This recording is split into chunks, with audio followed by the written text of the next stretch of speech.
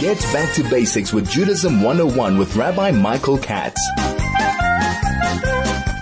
Hi, and a very good afternoon to you. Wonderful to be in your company again on this beautiful Wednesday afternoon here in the Highveld. Great to be with you. Great to be chatting with you and sharing and comparing notes, things that are of interest and things that are important for us to know in our slot of Judaism 101.9. There is a very fascinating cycle of events that happen in the Jewish calendar, and interestingly enough, it all begins on this coming Shabbat. And that cycle of events is in the build-up to Purim and then Pesach, because we're celebrating two different realms of redemption on Purim and Pesach, and they're in close proximity to each other, exactly 1 month apart. There are, by design, 4 special Torah portions that are read, and 4 special Shabbatot, that are celebrated in the build-up to Pesach. 2 of them are before Purim, and 2 of them are between Purim and Pesach.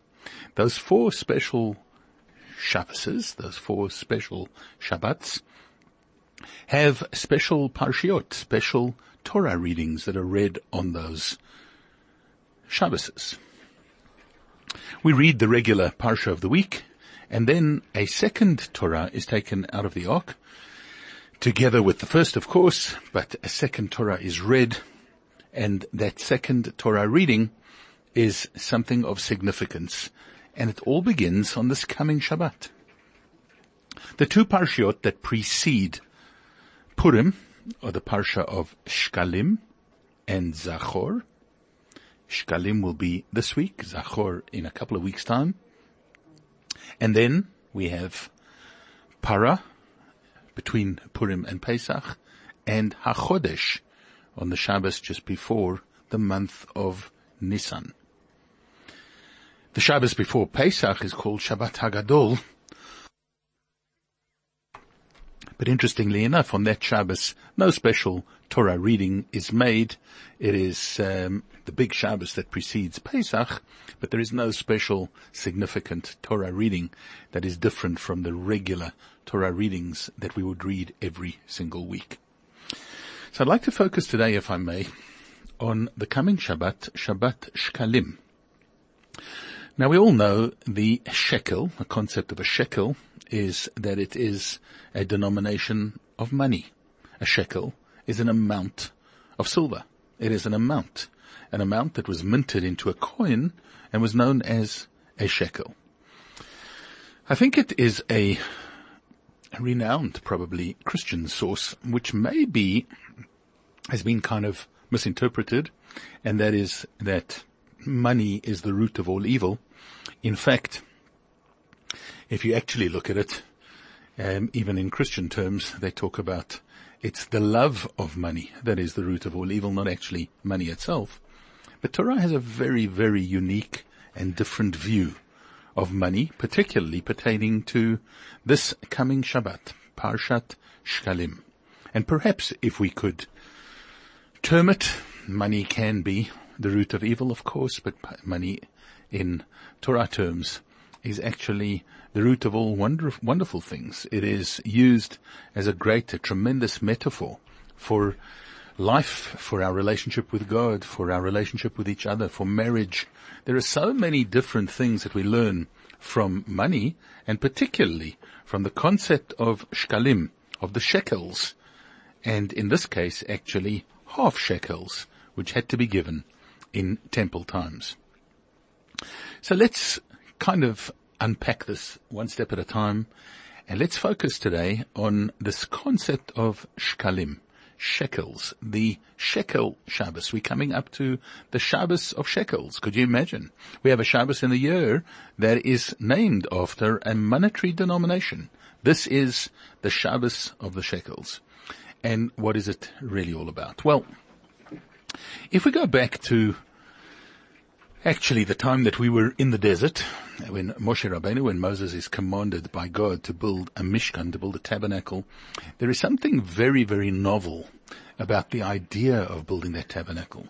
And that is that everything that we had previously deemed to be physical and completely devoid of any spirituality, God instructed Moshe to make a tabernacle, and that tabernacle, that tent, that little Beit HaMikdash, that little temple, would be the epitome of how God would permeate, infuse every single physical item with spirituality. That you could take gold, and you could take silver, you could take cloth, you could take material, you could take wood. Any of the items within that temple could be made holy. It was something that was absolutely novel. This was an idea that was born on Mount Sinai. It was brought to us with the Torah. The concept of the separation between the spiritual and the physical in this world came to an end at that moment. And now everything was infused with spirituality, with godliness, with kedusha, with holiness. We could take physical items and we could turn them, we could transform them. We could bring out the real life within them, the holiness that existed within each and every one of those items. And so not the least of which was the concept of the half shekel. Now yes, in the early stages, in other words, in desert times, it was used not only for the items and on the agenda that we're going to discuss in a moment, but it was actually used as a form of a census as well. If people gave that coin, which was sort of, I guess, the lowest common denominator, it was an amount that everybody could afford, that everybody could give, this half shekel, that when they were all counted together, we could take a census of the Jewish people, and there was a reluctance, and there always has been a reluctance, to actually number people, to count people, and give them a number, to reduce an individual to a number. We dare not reduce God to a number, which we've discussed before. We cannot reduce an individual to a number either. And of course, painfully, we know that that was something that was not possibly thought through in this fashion, but that's exactly what those numbers did to the people who had them emblazoned upon themselves, tragically, horrifically, terribly, in the times of the Holocaust and so on, where people were reduced to numbers rather than having characters, names, souls, and so on. So when we think about the idea of counting people, it was replaced by counting a coin given to each individual or given by each individual. And when the coins were counted, we automatically had the census. We had the numbers of the Jewish people. But the idea of the half shekel from then on in was not used for the census, but rather for the communal contributions that had to be made to the temple. There were certain sacrifices that were brought on a regular basis on behalf of the whole community.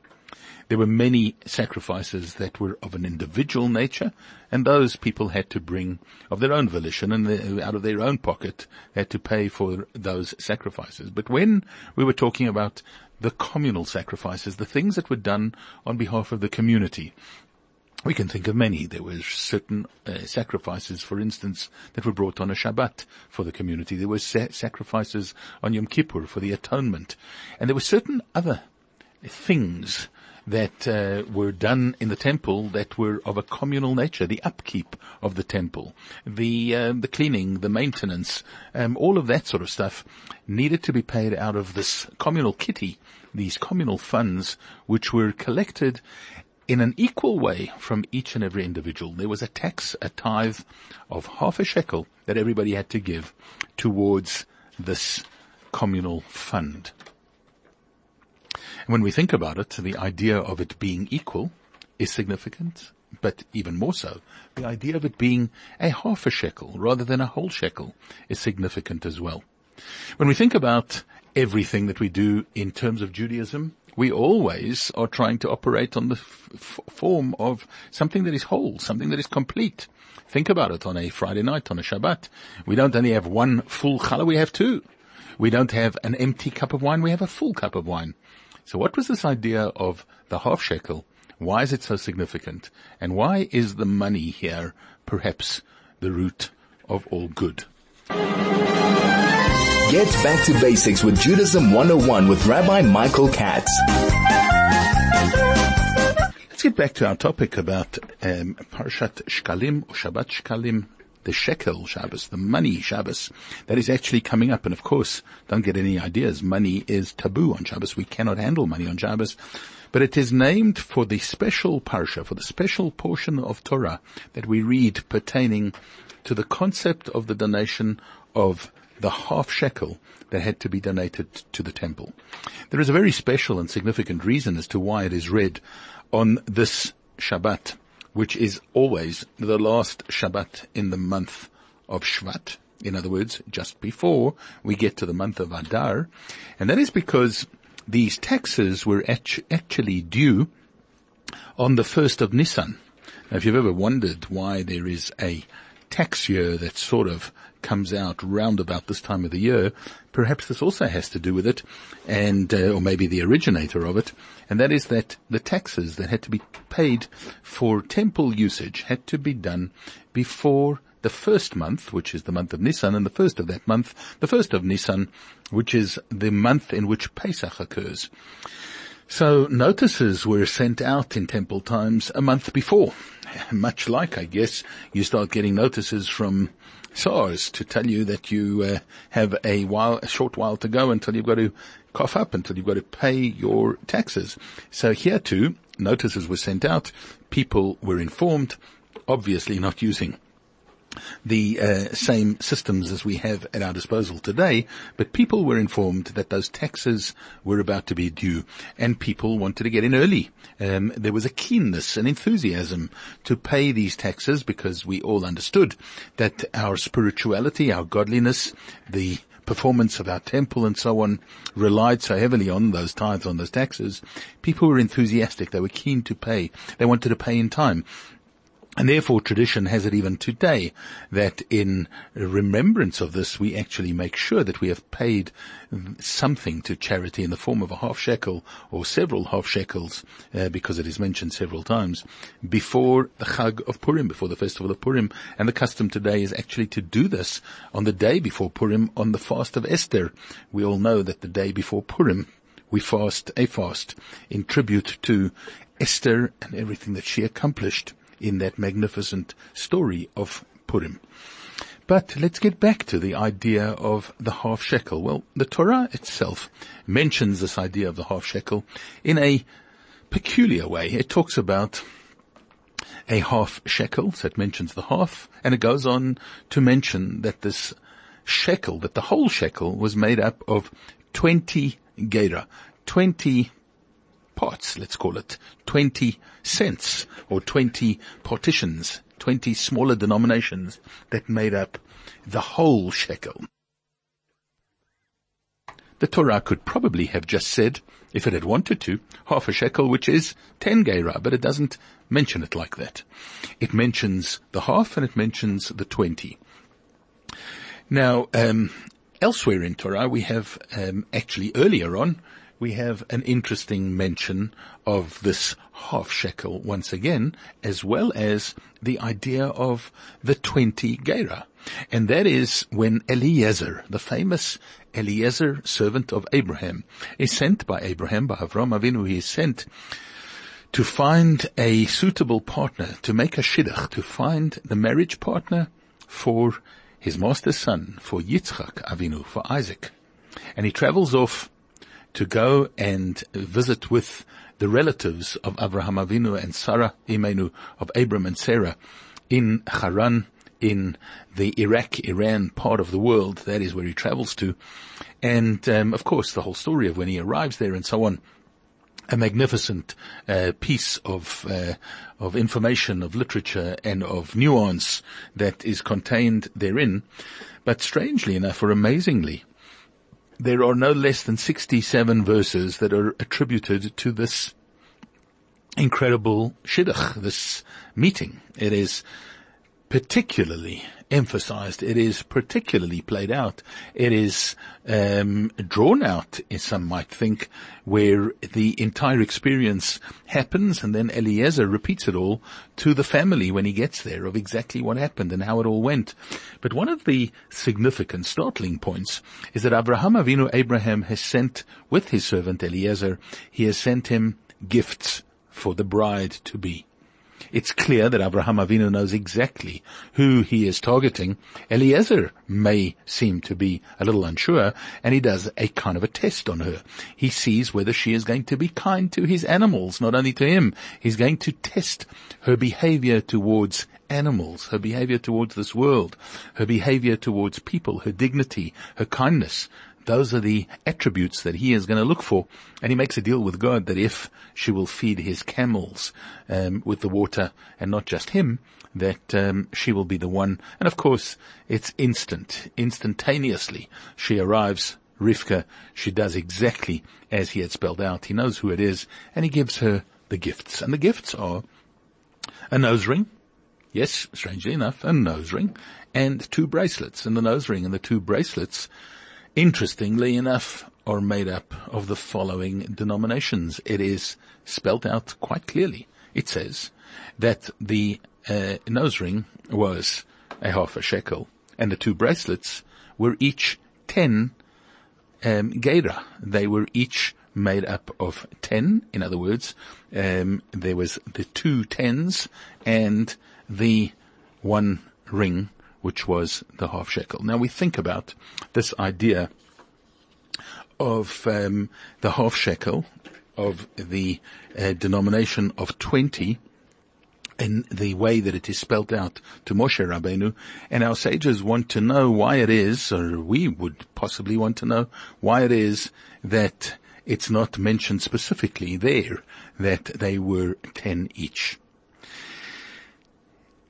The idea of the half shekel, obviously, is a metaphor, and obviously is being used to teach us something about marriage. It is used in this marriage that Eliezer makes for his master's son, for Yitzchak and Rivka. It is used there in the most beautiful fashion, and the idea of these denominations utilized there makes us automatically link the idea of the half shekel with marriage. And there are so many beautiful, beautiful ideas that one can convey about the concept of marriage. You know, unfortunately, in the world out there today, marriage has perhaps got a little bit of a bad name. People aren't so keen to get involved in marriages, and if they are, certainly not in the proper traditional Jewish Orthodox marriages that we think about. There are so many different ideas and ideals as to what it means to actually live together and partner and so on, that the concepts of the real beauty of an absolute marriage, which is really a theme and an ideal that is carried throughout the whole Torah. From the moment that Adam and Eve are placed on earth, there is the concept of marriage, of the 2 parts of the same being actually being born into different bodies, but really being connected in the most fundamental fashion. And then the idea of the chuppah, of bringing these 2 halves together again and uniting the souls, bringing them together as one, as they originally were intended, that can only happen in the way that is designated by Torah, in the godly fashion of the marriage that takes place under a chuppah in our richest and most beautiful tradition. But here, when we think about the concept of the half shekel, we think about the idea once again that each of these 2 people are halves, that we have the idea of the 2 halves coming together to form a whole, that we are not complete, we are incomplete. Yes, we always like to joke about the fact that a person is incomplete before he gets married, and then when he gets married he says he's finished. But we talk about, rather than being finished, we talk about being complete. The idea of being complete, of complementing each other, of no longer just being a half, but now being whole, of understanding that now you have taken into your orb and into your realm and into your body and into your soul, you have taken and united with the other party, with the other part of yourself, of your being, and that you can only, and you will only, and you do only function together as a team, as a unit, as a united front, doing everything for the goodness of yourselves, of your family, and your families, and your community, and in fact the whole world, in this beautiful union that we term that we call marriage, the idea of the two halves coming together. Now, perhaps the concept of not mentioning specifically when we talk about the half shekel, the idea of 10 each, but rather 20 as being the united number, is that in fact, yes, the world would want us to believe that each one of us is, as they would term it, a perfect 10. We're not a perfect 10. Nobody is actually perfect. There is probably and possibly no such thing. There are the blemishes, there are the difficulties, but when you do get together and you are together as one, and you unite together as one, it's not a matter of whether you are a perfect 10 and the other one is or isn't, but rather that together you're a perfect 20. You come together to unite to form this bond, this unit that can go so much further than two perfect 10s, that can be so much more empowered and so much more spiritual and so much more godly than each one being a perfect 10. The idea of the completion actually adds something to each one as much as it adds to the union, to the togetherness that is there for us to look at, to behold, and to enjoy the produce thereof, the beautiful, beautiful mitzvot of a family that operates in unison, that operates together. So the idea of the half shekel is actually such a beautiful concept when we think about it in terms of marriage. But yes, of course, we take everything, and we've spoken about it before here, but just to remind you, refresh your memories, on a Friday night when you come home from shul, one of the things that we do is we sing the Eshet Chayil Mi Yimtza. Now, yes, traditionally we think about that as being a great praise from the husband to the wife, that the man says, how wonderful is my wife, a beautiful woman of valor who can find, and of course, the women of the household deserve every compliment that they are given and that they could possibly be given. But that's not necessarily directly what this psalm and the song, this beautiful, beautiful poetry is really all about. It is perhaps much more about us and our bride, the Jewish people and Shabbat, or us and God, the Jewish people and God, or God and the Jewish people. God looks at the Jewish people as being his other half.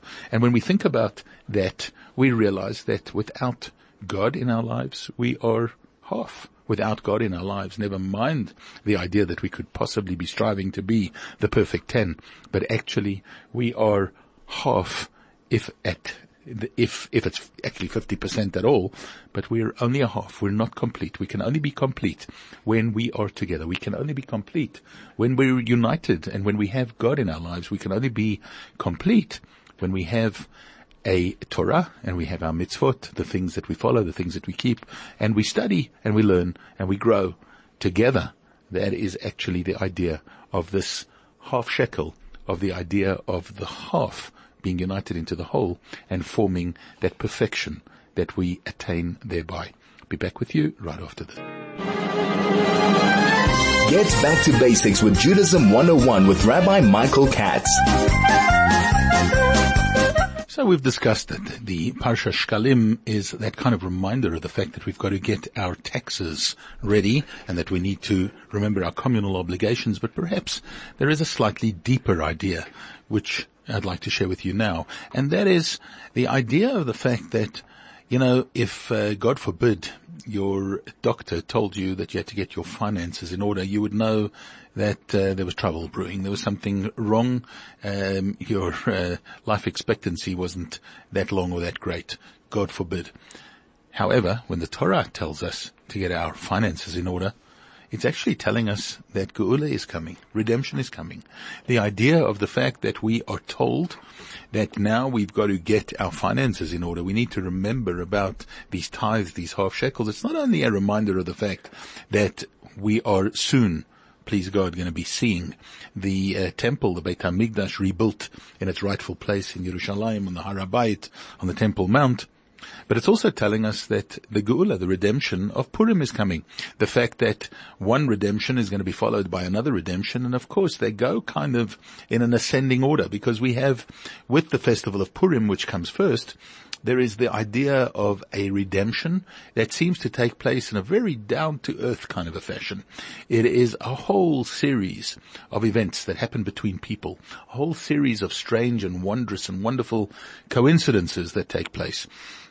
There are so many things that go on between the people, the characters that are involved, that in fact in the entire Megillah, God's name is not even mentioned. We're not talking about huge, earth-shattering, nature-changing miracles that happen at all. We're talking about very down-to-earth, so it would seem, interactions between people, and the idea that we need to see the godliness within all of that. When it comes to Pesach, a month later, of course, we're celebrating the great, wonderful, earth-shattering experiences or sea-shattering experiences that take place for the Jewish people. Great and wondrous miracles, whether it is the 10 plagues that get us out of Egypt, whether it's the crossing of the Red Sea, whether it's the fact that the manna fell in the desert, or the water that came out of the rock, or the water that turned from bitter to sweet, whatever it was, all of those things were great and incredibly powerful, supernatural miracles. So whether we are talking about the miracles of just life itself, or whether we're talking about the supernatural miracles, or whether we're talking about our money versus our spirituality, perhaps this is a message for us to realize that, hey, 1 second, take a look at your finances carefully. You look at your affairs, get your monetary affairs in order, meaning that you have to understand and you have to know that the charity that you give is of paramount importance, that your utilization of your finance for good and wonderful things is a privilege and an honor that's bestowed upon us by God himself, that we can use it for so many good things that it could be the root of all good rather than, God forbid, the root of all evil. We have the ability to take it, to utilize it, to use it correctly. And perhaps that is the timely reminder of this coming Shabbat of Shkalim. Remember the importance of seeing the money, the gifts that Hashem has bestowed upon you, as being not necessarily yours, but it's put in your safekeeping to be used correctly, to be given to those who are less deserving, to be given as charity when the people come calling, to be utilized for good projects and for good things and for the betterment of your loved ones, of your family, of your community and so on, rather than, God forbid, having to spend them on things that are negative or just throwing your money away, which, by the way, is not allowed according to Judaism either. So, Shkalim comes around to tell us to get our financial affairs in order, and not because tragedy is coming, not because negativity is coming, not because, God forbid, death is coming, but rather because life is coming, rather because redemption is coming, because we've got to know that it's only through those finances and our recognition of the fact that it comes from the Almighty himself, and the idea that we are only a half and not a whole. It is only because of that we prosper, we survive, and we do see those miracles. Back with you right after this. Get back to basics with Judaism 101 with Rabbi Michael Katz. So in the first of our 4 special Shabbats, our four special Shabbases, our 4 special weekends that come up between now and Pesach, we are beginning on this coming Shabbat with the Parshat Shkalim, Parsha of the shekels. And on this particular Shabbos, we focus on money. We focus on the importance of that money. You know, they do say that money is negative, but money can and does help to make the world go around. Money can be utilized so negatively, but it can be used in such a positive fashion. And when we think about the lineup of these 4 parshas, the first one is about recognizing that everything that we have is from Hashem himself, and therefore we just are the conduits through which it is brought into this world, and we need to share and care in a proper and committed fashion in order to bring about that unity that we strive for and that we hope and pray for. We then move on a few weeks later to the Parsha of Zachor, to remember that there are the remnants of Amalek, Amalek being the symbol of doubt, of a lack of enthusiasm, of passionate, completely dull kind of attribute, a lifeless type of an application. We're told to really put effort in and to make sure that we destroy those negative impulses or those negative thoughts, and there can possibly be nothing more negative than something that is just negative. And let's get rid of negativity. And when we then move on and we get a little bit closer to Pesach, we speak about the para aduma, the idea of recognizing that we spiritually need to purify ourselves. We need to take the Torah and mitzvot that we have and utilize them in a way of purification so that we can bring about the ultimate Geula, the ultimate redemption, which comes when we live our lives according to HaChodesh Hazeh Lachem, according to the principles of a Torah calendar, which is not only just a calendar in time, but it's a calendar in space and a calendar in spirituality as well.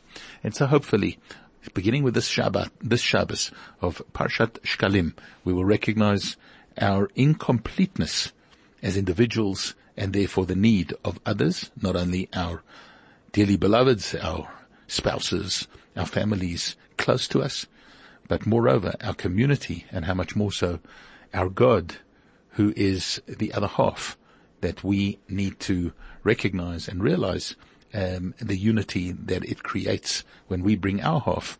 He certainly delivers a lot more than his half. Look forward to being back with you again, same time, same place, next week on Judaism 101.9. And this is Rabbi Michael Katz wishing you a great rest of the week, a great Shabbat up ahead, and look forward to seeing you soon.